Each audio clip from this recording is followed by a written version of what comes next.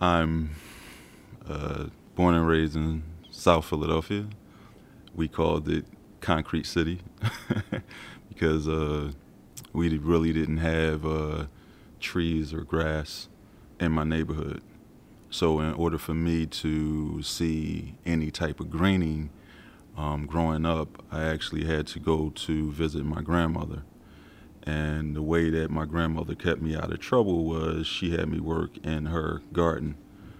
And she made sure that by the time I got finished, I was so tired I didn't want to go outside. So, over time, I grew to like gardening.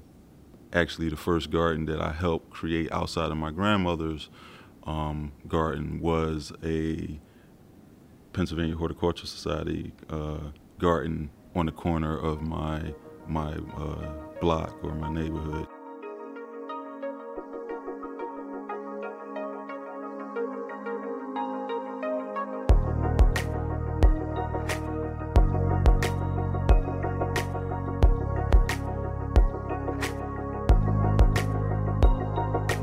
Research for Solutions is a series where we cover research related to pressing issues in our world today.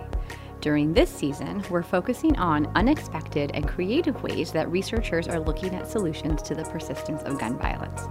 I'm Sonali Rajan, a professor in the Department of Health and Behavior Studies at Teachers College, Columbia University, working with the Media and Social Change Lab.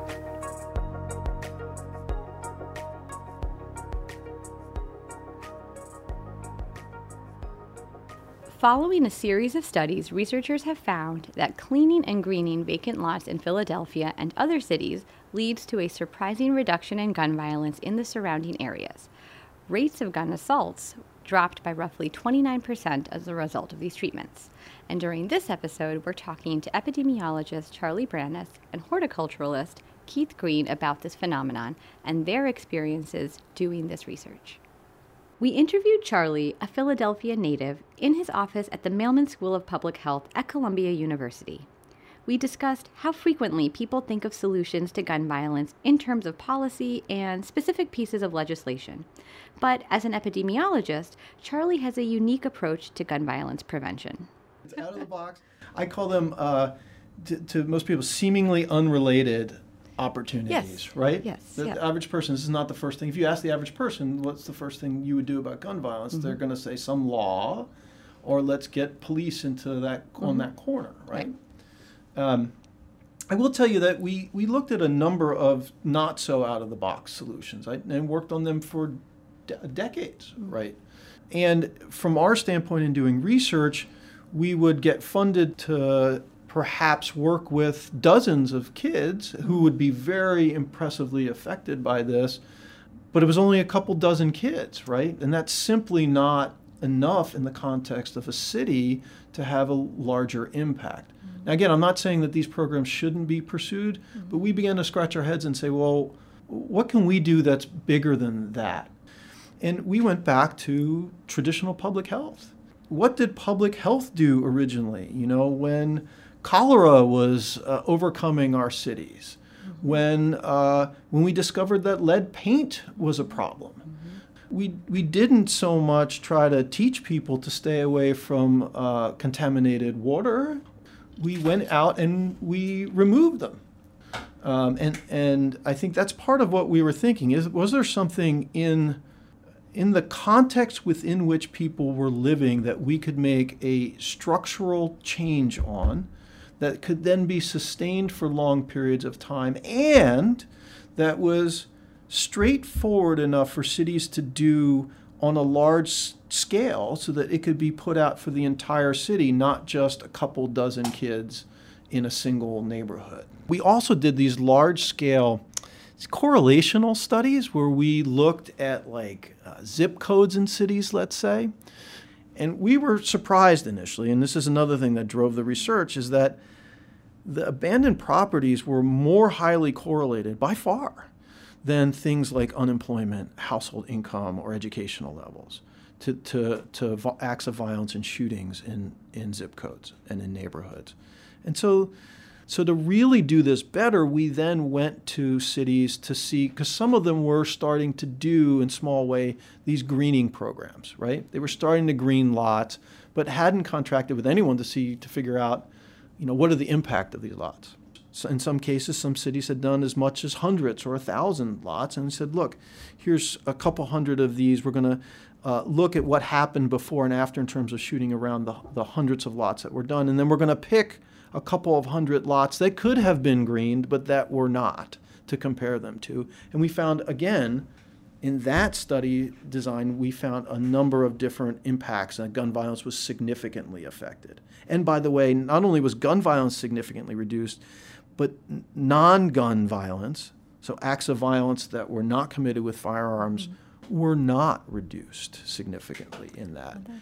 There was something unique about the commission of violence with firearms that was being affected by this. After speaking with Charlie, we met with Keith at the Pennsylvania Horticultural Society to learn more about how greening works in practice. He explained to us what greening looks like and how the Philadelphia Land Care Program works. So Philadelphia has over 40,000 vacant parcels in its inventory. And the Philadelphia Land Care Program creates park-like settings by removing debris, adding topsoil, planting trees and grass, and lining a perimeter of a parcel or site with a post and rail fence, changing a blighted lot to a green space. So in case people don't know what blight looks like, it could be tall weeds that could be 6 foot high, and I'm 6'4". It can have trash, it can have cars, abandoned cars on there, construction debris, you name it, it could be on that site. And what we do is we partner with the city of Philadelphia to identify vacant parcels that we can clean and green. To get us a better understanding of this work, Keith drove us around in Philadelphia in the PHS Green Machine to show us a few spaces that had been greened by the organization. So we're driving by we're in West Philly right now, right? We're in West Philly. So we've just passed a couple of overgrown lots that haven't been cleaned and greened, but we're passing now on our right-hand side. This is this is big. This looks like... So this is one that we cleaned and greened last year. The community was complaining, so if you can imagine, it had a tall 12-foot cyclone fence with overgrown trees and grass, and they wanted us to do our treatment. And now it's beautiful. There's this low fence that's clearly demarcated, mowed grass, nice and clean. Especially next to this beautiful building covered in all this art, which is kind of cool. Imagine if this site wasn't cleaned and green, it would be high, vacant, overgrown sites. So the fact that, we're coming in and we're doing this simple treatment, to just like clean up like a neighborhood to where people don't have to sit there and walk past an overgrown site, whereas you don't have those clear sight lines that I was talking about. And then it's just like, okay, so what are you going to do? Now, I'm not saying that, it don't happen, like, gun violence is gun violence, but, it's like, it's hard, it would be hard to sit there and sell drugs in this open, it deters it, but moves them, shifts them away. We're here at one of the clean and green lots, and you can see it's pretty beautifully kept. There's a fence around the edge. It's very contained, and it's very clearly a part of the community and a part of this neighborhood in a way that feels well kept. So there's a thoughtfulness to that, I think, which is nice. And we're on one lot right now, but we're next to another 3 clean and green lots. So there's a cluster of them right here on Olive Street, where we're standing. Keith has a long history with the Pennsylvania Horticultural Society. He is currently the director of the Philadelphia Land Care Program at PHS. We wanted to talk to him about how he started greening. Being with the Horticultural Society for a long period of time, Been in here for over 20-something years. So I started out as a garden assistant, so I was creating community gardens.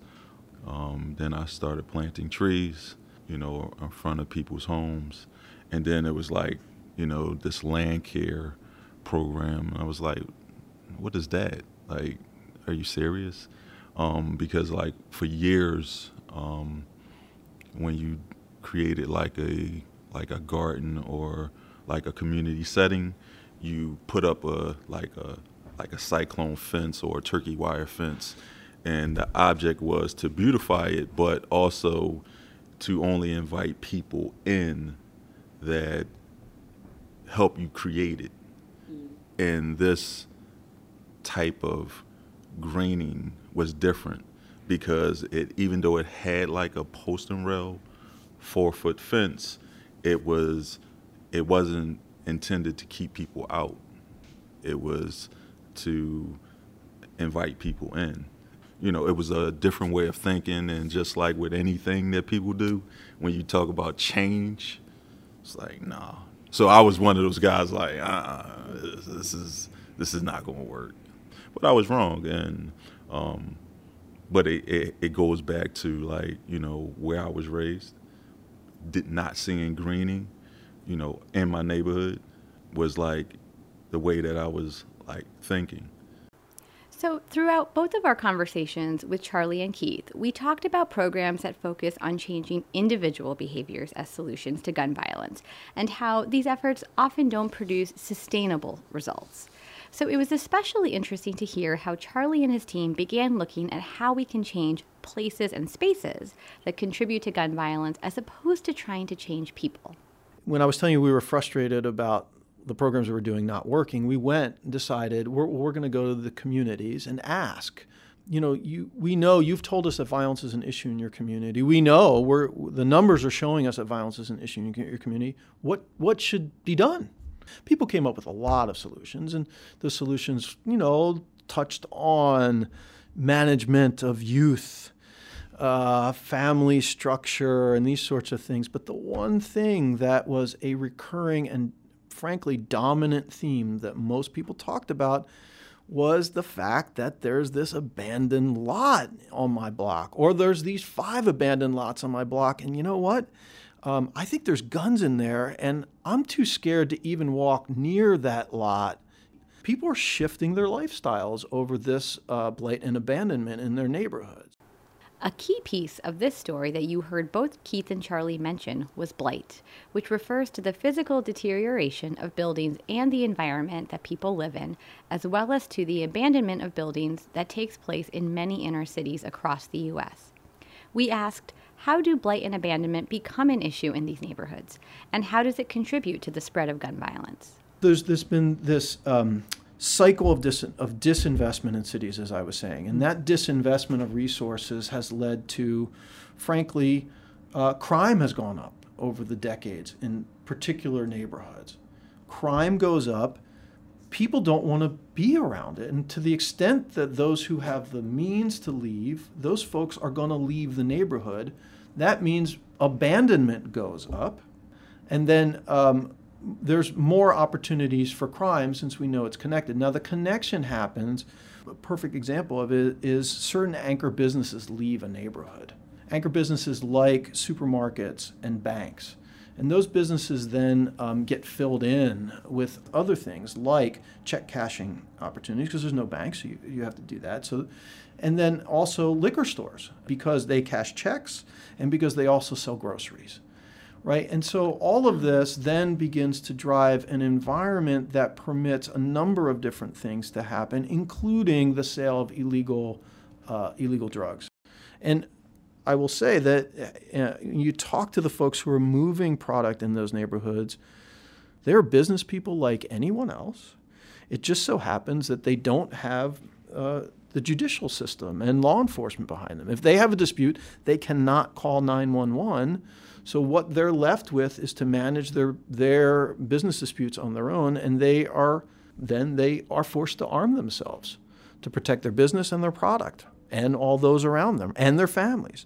Now, they're also rational, and if you talk to them, many of them don't want a firearm at home. They have kids, but they can't have it on their person when they're out.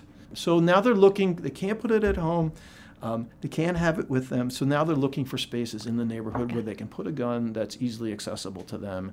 And oftentimes that falls to abandoned buildings and vacant lots, and or they will put it in abandoned cars or cars that get parked in front of abandoned spaces because there's no one to watch it or move it along. So what we do is, again, we work with community organizations, city council, community residents that sit there and identify these blighted lots. Then what we do, like we identify sites around schools, recreational centers, business corridors, around affordable housing, but basically places where we can have like major impacts of cleaning vacant lots in neighborhoods. Again, when you have 40,000 vacant parcels, they're everywhere. So, people don't want to live next to blighted vacant parcels because it can have like a negative effect, in your psyche. And I used to live in, the city, and I used to live across the street from a huge vacant lot. And, coming outside every day, seeing a site that's like full of trash, overgrown with weeds, the owner of record is nowhere to be found, and, you feel like you can't do anything. So, what are the outcomes of greening on these communities? What do people who live in these neighborhoods think of the greening program? If you're living in a neighborhood and you're seeing it day to day, I think that's the impact, that's the satisfaction that I get. When I have like a neighbor come to me and say, this site or this corner used to be this way, but because y'all cleaned and greened the sites, it changed the way that, the neighbors looked at their neighborhood and how kids come out and play, and that's, again, for me, that's the gratification. My name is Sheila Parker, and I live in Philadelphia, PA, and I have been a resident in this area for over 50 years.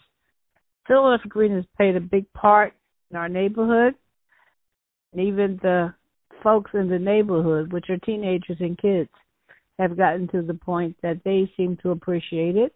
They have a tendency to pick up behind yourself. Even the kids that come from school, they see that the lots are nice and clean. They put everything in the trash, which I appreciate so much. Also, the children have somewhere that they can go and play besides being in the street. So it's a safe haven for children also. And I really, truly appreciate it because it's done a lot. So, again, I'd like to thank Philadelphia Green and my community.